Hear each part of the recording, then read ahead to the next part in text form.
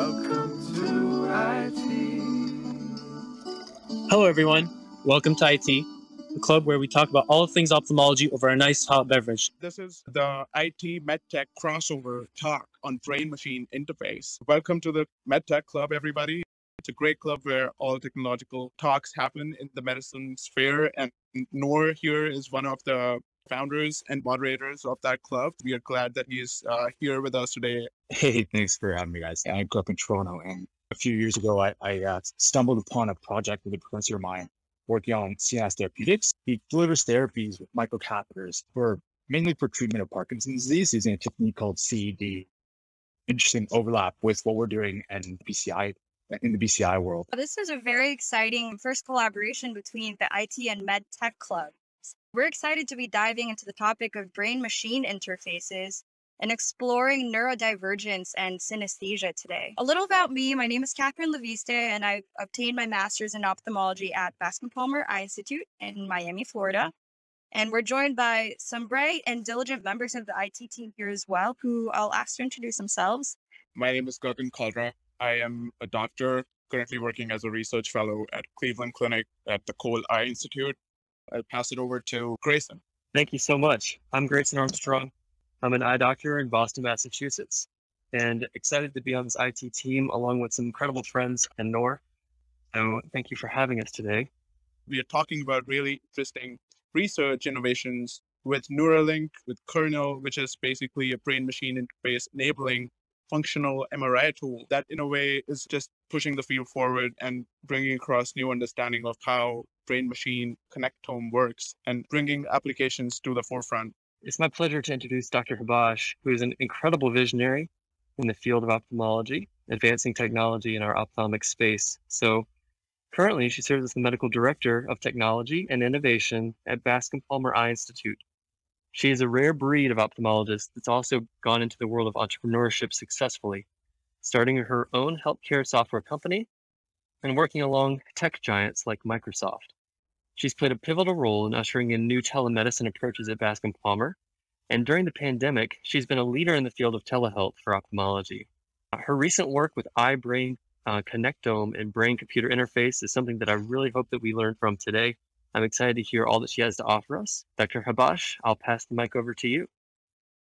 Thanks, Grayson. One really interesting topic is the eye-brain connectome and brain-machine interfacing, which I think a lot of people have sort of heard about and followed over the past couple of years with Elon Musk's Neuralink. I think everybody has sort of started to get into the mindset, no pun intended, of brain-machine interfacing. I was in private practice. This was maybe about 6-7 years ago, and was trying to see a patient in the ER. Just to give you a little bit of background, I'm also from rural West Virginia and had done a lot of telehealth in rural West Virginia because, a lot of patients nearby needed to get travel vouchers or food stamps and government authorization, stuff like that, to get even to the doctor's office. My dad's a pediatrician there, and he sometimes had a really tough time getting patients in where they needed to go. So we started doing telemedicine 6-7 years ago, and it was a lifesaver because, when a baby had respiratory distress, he would just do a FaceTime call with the patient with the mother and be able to triage and tell them if they did need to go through all that hassle to get to the ER or not. And then the other, flip side of that is if the kid had poison ivy, he was able to do a telehealth call with them afterwards for follow-up to save them that trip in. So little things like that, it was just such a tremendous help. And so one day I was in my office seeing patients, and that was in Boca Raton, the complete antithesis actually. And I was called by the ER doctor to come see a patient in the ER. And it was like 1 PM. He said, Habash, get down here right away. There's a patient with an orbital fracture. And I said, well, I have like 20 patients in my waiting room. I can't leave. So either the patient has to wait 5 hours, which obviously nobody wants, or you can just text me a picture of the CT scan and we can do a quick FaceTime call and I can tell you what to do, get orders started.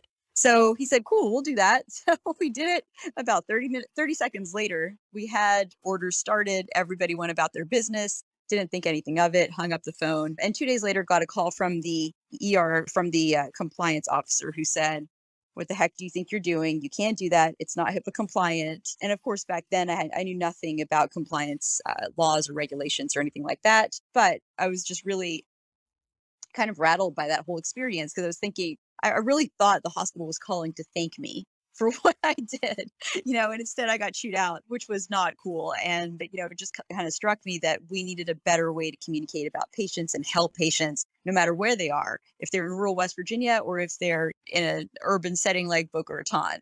So I wrote software that was HIPAA compliant. It made it super easy because it was designed by a physician and put it on the App Store and Google Play. It went pretty viral. And my company was acquired by a global giant. And we went public a couple of years later and been working with them since that time. So really gave me a really good understanding of all the different health system communications. It's really expanded since that time and ended up just sort of going down that track where I had to learn everything about regulatory stuff, compliance stuff, etc., and software, of course. Ended up at Bascom Palmer doing medical directorship of technology and innovation, where tons of digital health tools come across my desk every single day that I have to review and learn about, and also worked with Microsoft's AI for Health team to do algorithmic work, to devise algorithms for eye care. So all of that has brought me to this point, and my latest passion has been brain-machine interfacing. Bascom Palmer was a recipient of one of the first prototypes from Kernel, which is Brian Johnson's company, for a wearable brain-machine interface device. And so we're using that now. We'll be using that at Bascom Palmer to do a lot of studies. That's my intro. I love it. I love how you just throw in the Microsoft AI bit there. Just as a casual mention. For those who don't know, Neuralink is basically a relatively more like invasive method of achieving brain-machine interface where you are actually implanting electrodes into the brain parenchyma, while Kernel is like a helmet-like device that you wear on your head, and it is able to non-invasively give you a high resolution, detailed information about how the brain works. And that's something that Dr. Habash has been a recipient of the great grant from Kernel. So we are definitely going to delve more into that as well. Thank you for that introduction. Yeah, we should. I mean, they both have different ways of doing things, Elon Musk and Brian Johnson, and both are correct. It's just a different way of doing things.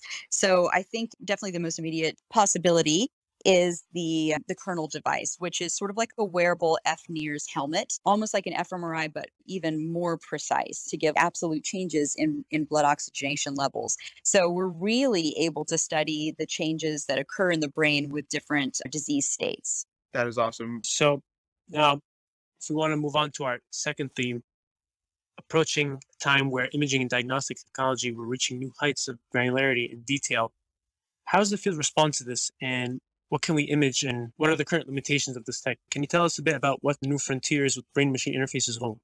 Sure. Just like anything, if we think back to the 60s, 70s, when mainframe computers were the size of a whole room. Now we all carry around something that's 100 times more powerful than those mainframe computers at NASA in our pockets every day. And we carry them around like nothing. I mean, this is just, quite frankly, just the way technology goes, right? We know that every 18 months or so, it gets smaller, more inexpensive, faster, etc. That's exactly what's happened with brain-machine interfacing. So whereas before you would think about a big MRI machine, now we have this wearable helmet, sort of like the X-Men helmet. But a patient can walk around and do things that trigger certain emotional states or certain pain states or certain visual states. And we can see what's happening in real time without the expense and the time and the energy and the lack of access, of course, of having an MRI. And it's actually more precise as well. So that's kind of where we're headed now. The imaging has gotten much better. The accessibility is much better. And then, of course, the wearable portion of that is a game changer, when you really want to study the different brain states. I think that is so powerful, especially I feel with that increased resolution and increased ability to interpret those states and being able to access, like, as you mentioned, a relatively portable solution to get that level of information as the patient carries their day-to-day activities. I think it's going to bring a whole new level of understanding. And would love to hear from you how that pans out in something like phantom limb or maybe synesthesia. Synesthesia is fancy name for say that. It's for defining this. It's kind of like a miswiring almost in the brain. So your brain, if you really think about it, is sort of like it's just an electrical bundle. Okay, and so there are these certain pathways that are normally wired, the same way. But in some patients or some people, the wires are crossed. So that's a really simple way to put it. Imagine now, if somebody said, the letter A, but you saw red every time people said the letter A, or a certain word triggered a color, or you would hear music in your head when you saw something on TV. That's what synesthesia is. It's when the input from the senses come from different things or evoke different responses than the normal pathways. There's actually a lot of people who have these types of things. There's things like dyslexia, for instance, which are other forms of that, autism spectrum, OCD. Impulse control issues are all sort of in that spectrum as well. But as far as synesthesia goes itself, it's this crossing between different senses. And we do have some patients who have it. It's not a debilitation. It's very cool, actually. I think it's just another way of seeing the world. And I think that's the important point here is that, we know the world as we know the world, right? But there are so many other things that we don't know that we don't know. And that sounds very crazy, but, that's actually how I like to think about these things. Another really easy example is I'm a -8 myope. So when I don't have my glasses on, the world is blurry. I don't see anything in real sharp definition, right? But when I put my glasses on, all of a sudden everything comes into focus and the perception of the environment is completely different for me, even though the environment didn't change. You see, and so that's one of the things I always like to think about, that, we need to understand that there are other ways of viewing the world and other ways of processing these sensations around us.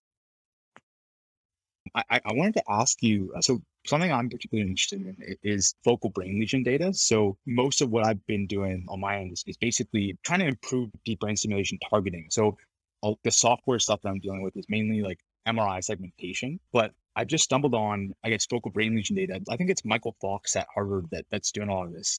And I find it so interesting. And I guess I'm having a hard time understanding how connectomics eventually plugs into this world of like brain machine interfaces. And it'd be interesting to hear you talk about how you think those two worlds really collide and where you think that goes. Yeah, no, they definitely collide. My God, that's like a continuation of everything. So, that's actually something that is really fascinating to me, because it's one thing to just study the input, right? But then it's another thing to influence the output. And I think that's the real missing link that people forget about. So we can sit and look at brain scans all day, but if you can't help the patient, what good is it, right?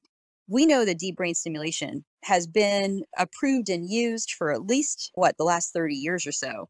And it works. It freaking works, And I really do feel like people should study that a little bit more. That's where Neuralink is really headed. That's why Neuralink is working on the finest electrodes that they can possibly have that won't pierce blood vessels and can still pierce the depths of the brain to do more stimulation like that. But focusing back on focal point lesions or deep brain stimulation, the whole key to that is making those electrodes or those touch points even smaller and more precise and getting less noise around them. But we know they work. They've worked for a very long time now. And I just think that improving those is really the key to fixing all of these different brain states that we can study so easily now. Yeah, definitely. So last summer, I got to mess around a bit with sort of retrograde, anterograde transport we were kind of throwing in gene therapies into the motor cortex and sort of seeing how they've moved around a bit. And it's interesting, like, especially when you can sort of radio track the movement of that, when that overlays the connectomics, I think what's happening there is really cool. So I'm personally kind of interested in Parkinson's, generally dystonia. And this might not be as related to brain machine interfaces, but I've been looking a lot at like OCT data, specifically, around being able to detect Parkinson's potentially with some of this retinal imaging you guys are doing. And I don't know if you have any comments on that, like where you think that's heading. Yeah, of course. And Parkinson's isn't the only one. Alzheimer's as well is a very big one. MS is another one that we do a lot of studies on. And yeah, we can use the OCT, which is a non-invasive, very quick, very easy, relatively inexpensive imaging technology to look at the retinal architecture and also the retinal nerve fiber layer. And we can detect lesions there or thinning in those pathways, which are really good indicators of a disease state to come, like Alzheimer's or Parkinson's, for instance, or MS. And so you can really gauge now in a very different way, like in a very much less invasive way and much more precisely, you can screen for these types of things. And one of the things I like to say is, we know that Biogen just came out with the first drug in 18 years that treats Alzheimer's, right? No matter how you feel about that drug, the process, the FDA, whatever, it doesn't matter. The point is that it's been 18 years since we ever had a viable solution to treat Alzheimer's. And now we do. And there are other companies that are following, other pharmaceutical companies that are following that.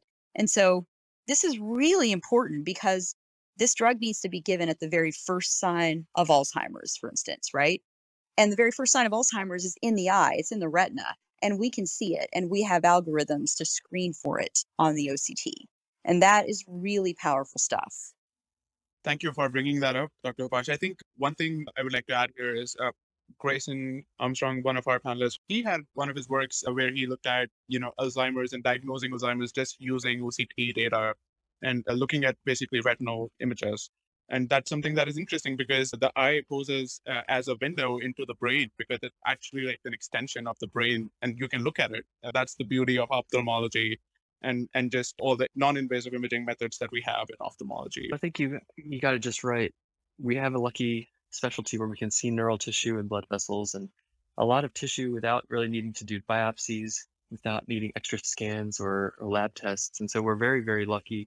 And because this is an extension of the brain, it is able to be visualized very easily and tested for many things. I mean, there's a few papers that show that you can detect evidence of autism spectrum disorder and Alzheimer's.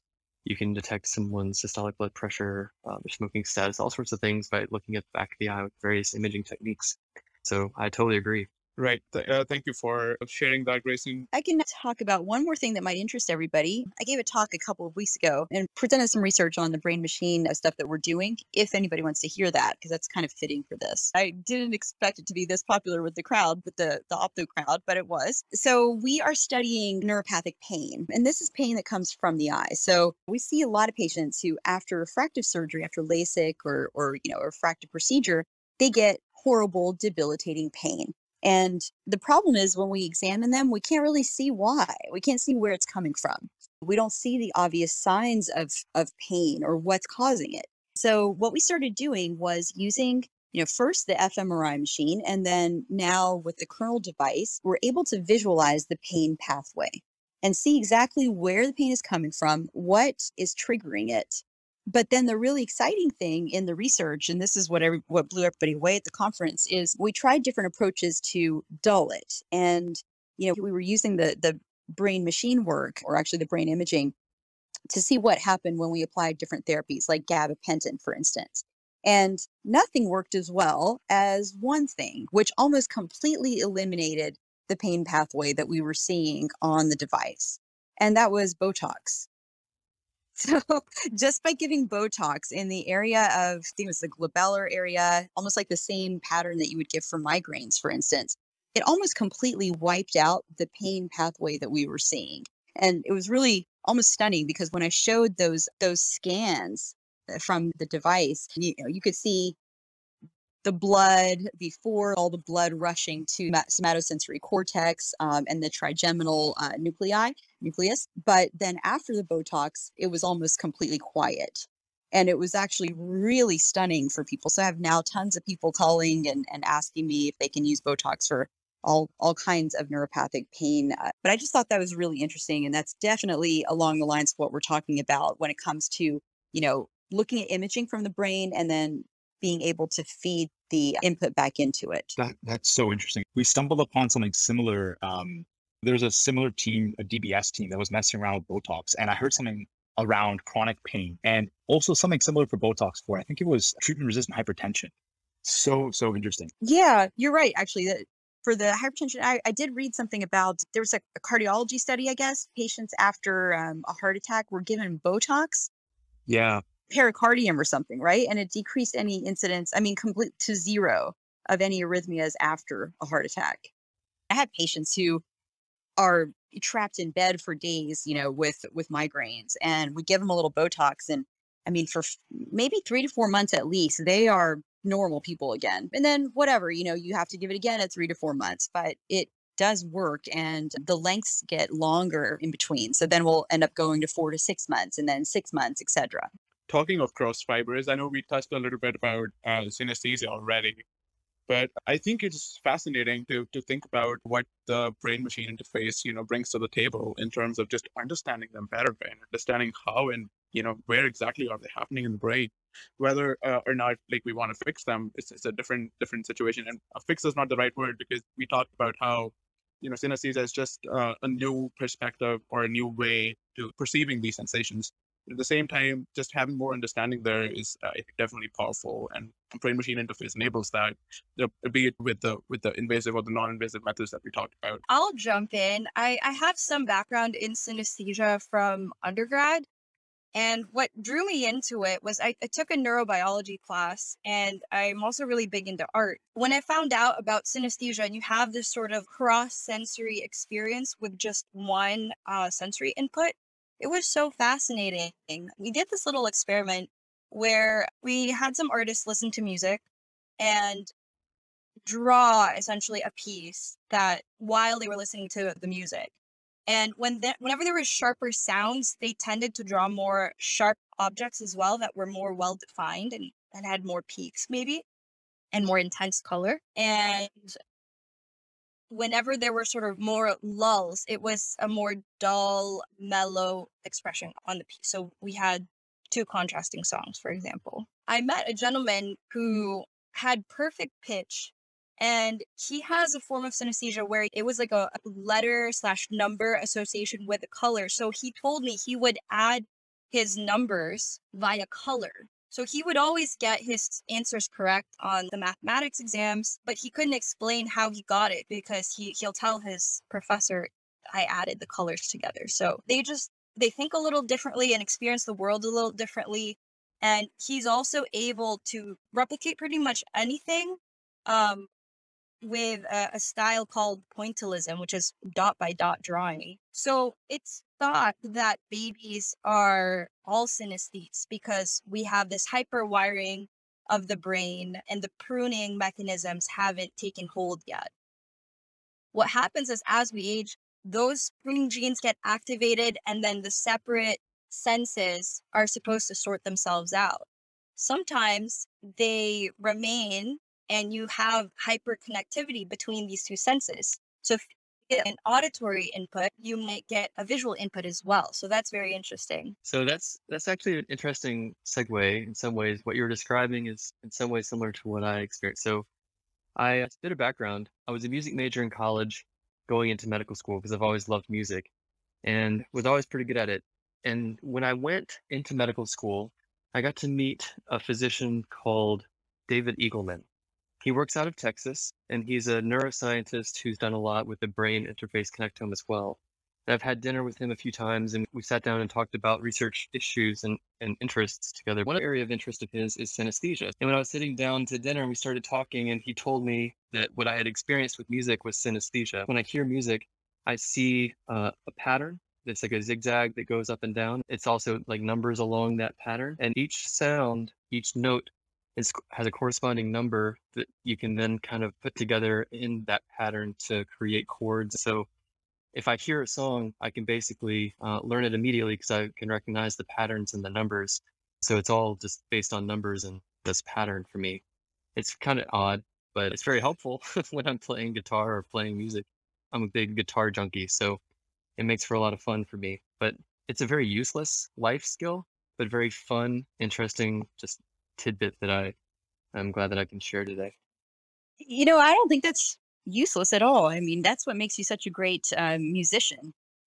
D.S. Ramachandran here, who I've studied for a long time. I mean, he is like an idol for me. There's a story where he fell asleep under a tree or something like that and started seeing math in his head or written across the sky. And he ended up doing all these math problems just by looking at the sky. I think that there's some synesthesia involved in that story as well. And then going to his phantom limb work, which is actually, quite amazing. The theory behind, his work is that the brain has a map of all its sensory input. And when a patient misses a limb, that map is still there. And so then they get pain or sensations in that missing limb, but it's not coming from the peripheral nerves where the arm, for instance, would have been. It's actually coming from that map on the brain. And Grayson, that's what you're talking about. So your map is sort of mapped when you start to play music, you're seeing things in your visual cortex as well because of that. And that definitely is synesthesia. I think that's just it's almost like an added superpower you have. Statistically, they actually say that synesthesia is 8 times more likely to occur in creative people. I don't know, maybe it's a superpower and we need to look into this more. Dr. Herbosh, I have a question for you.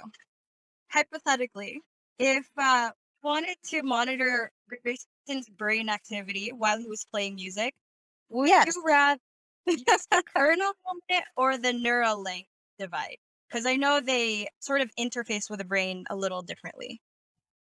Oh, no. Yeah, definitely we'll use the kernel helmet. I mean, that's the quickest, easiest thing. We don't want to, do surgery on him to get the information out.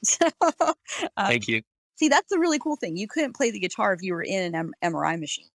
With the kernel That's device, true. that is exactly why it's so useful, because you can with that on. Speaking of MRIs, I got a chance to start messing around with it, like the 7 tests that put out. And I'm sure you guys got pretty awesome like imaging tech. What are your thoughts on sort of where we're going with imaging? I know we started talking about that a bit, but I'm really interested. So my area of research is image segmentation and applying machine learning in different kinds of image modalities to segment different pathologies and even anatomical structures within whatever we are imaging. So it's mainly limited to ophthalmology right now. We look at different retinal layers, different neurons there, and just trying to segment different layers of the retina using automated machine learning methods. And I definitely think with the FNRI interface with kernel, once we have that imaging data, there would definitely be value in trying to automate the segmentation and delineate different pathways that we are seeing in there. And I think that would help specifically, as Noor, you were mentioning, part of the work that we do with the brain is that we need to be very precise in where we are,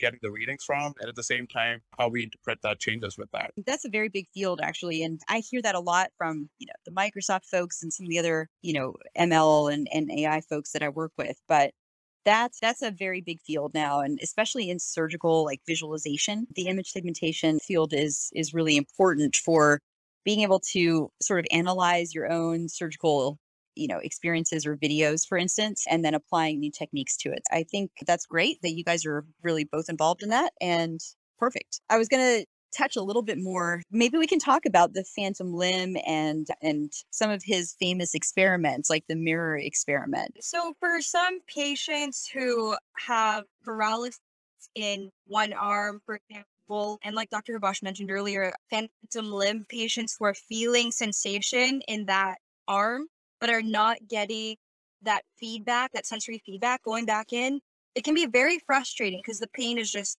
firing. Or if they are cognitively thinking, I want to move this arm, but they're unable to, the brain kind of gives up. So what V.S. Ramachandran did was he came up with a solution that costs like $3 to build.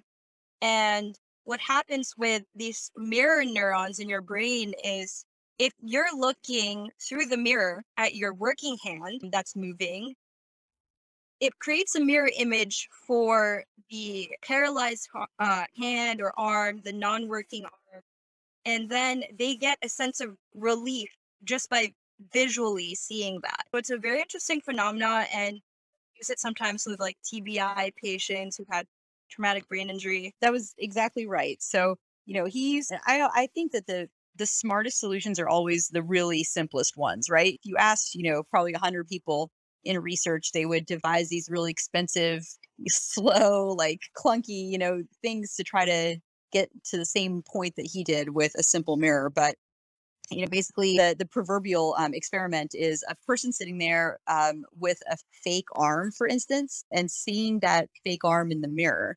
It starts to fool the visual cortex into thinking that's their real arm, and they can get sensations. And then I'm sure some people have seen this on YouTube, but there's another researcher who comes by and stabs the fake arm with a knife, and the person jumps because they have the pain sensation.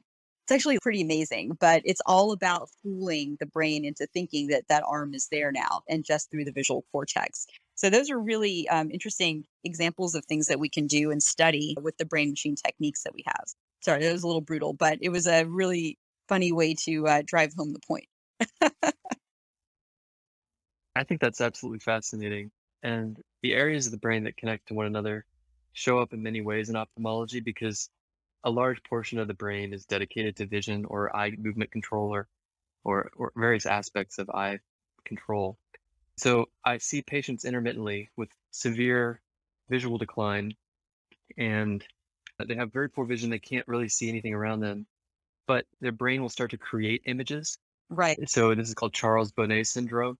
Yeah. The patients will tell me that they see people or shapes or animals around them. It doesn't really bother them. They have good insight into the fact that it's not real, but sometimes the images can be quite disturbing for the patient. And this is usually the case with poor vision. I've had a patient that had this and I did cataract surgery, it went away, but other people, it just shows up. So Yeah, very fascinating there too. Yeah, we see this with stroke patients all the time. They'll have like huge chunks of their visual field missing, but then usually takes like 6 months to a year or so, but the brain starts to fill in the blanks. And you ask the patient and they feel like they function and see totally normally. It's really amazing, actually. It's almost like the brain just kind of uses the input around it to shrink that area of the visual field and fill in the blanks. So the brain is just an incredible organ. I mean, I don't think we even realize how incredible it is just yet. We really haven't uncovered or unlocked all the secrets of the brain, but it is fascinating. And to me, it's definitely the next frontier in medicine. It's definitely exciting, and I think it's super mysterious, and that's something that has been one of the fascinations for me to get into medicine as well. So I'm excited that with the new imaging methods that we have, we are able to get that information now and hopefully unravel some of those mysteries. One of the things that we see in our patients with neuropathic pain, even if it's not pain per se, is photosensitivity. And it is absolutely connected to ophthalmic migraines or ocular migraines and regular migraines too. Things like fatigue, stress, low blood sugar, lack of sleep, hormonal changes. Those are all things that can trigger ophthalmic migraines and make the photosensitivity even worse. But going back to what we were talking about before, this is absolutely something that we could map out with some of our imaging techniques. And this is one of the things that we treated with Botox, and it did relieve the photosensitivity dramatically. It was actually another part of the study where we were flashing lights at the patients and we saw those pathways light up too. And then post Botox, all those pathways that were reacting to the light got a lot more quiet. I think that we're living at the cusp of an exciting time in many areas of technology, but one of the most understood areas of medicine is the full connectivity of the brain. We know this is going to be the future of science, and I'm sure that with the technologies that we've been talking about, it's going to really spur a future that we can barely imagine now. And the connection between the brain and various senses and our perception is similarly interesting, varied, and every human likely has their own experience to share. But there are some interesting outliers with synesthesia and otherwise. I think we're lucky to hear from an expert today, Dr. Habash, and I'm really excited to have her here to share her expertise in this area. This whole field is growing exponentially. You know, sometimes I think, what would a caveman think if they saw us holding these iPhones around or talking in our AirPods or whatever? They would think that we're crazy, right? This is how far we've come. And in another 5 years, even, we might be having a totally different talk. But it's just so inspiring and so exciting, this whole field and this new frontier that we're all embarking upon together. So thank you so much for having me. I really appreciate it. Yeah, I think from an ophthalmology standpoint, we're so lucky that we have a lot of diagnostic tools and machines that are non-invasive and can give you so much granularity and detail of the different sections of tissue without needing to cut into the eye. And now we're moving towards that from a neuro perspective as well with, kernel, Neuralink may be a little bit more invasive, but as these technologies progress, we kind of have to give it time, collect the data, allow the science to evolve. And before the x-ray existed, like we all knew that you had bones in your arm, for example, but you had to cut into that to see it. So now with the x-rays, you can appreciate that without being so invasive about it. So it's a really exciting time for all of us to see the convergence of different fields as well. So again, thank you to Dr. Habash and the experts on this panel for sharing your time with us. With that, I'd like to close out the talk. Thank you for joining us and stay tuned for more talks like this in the future.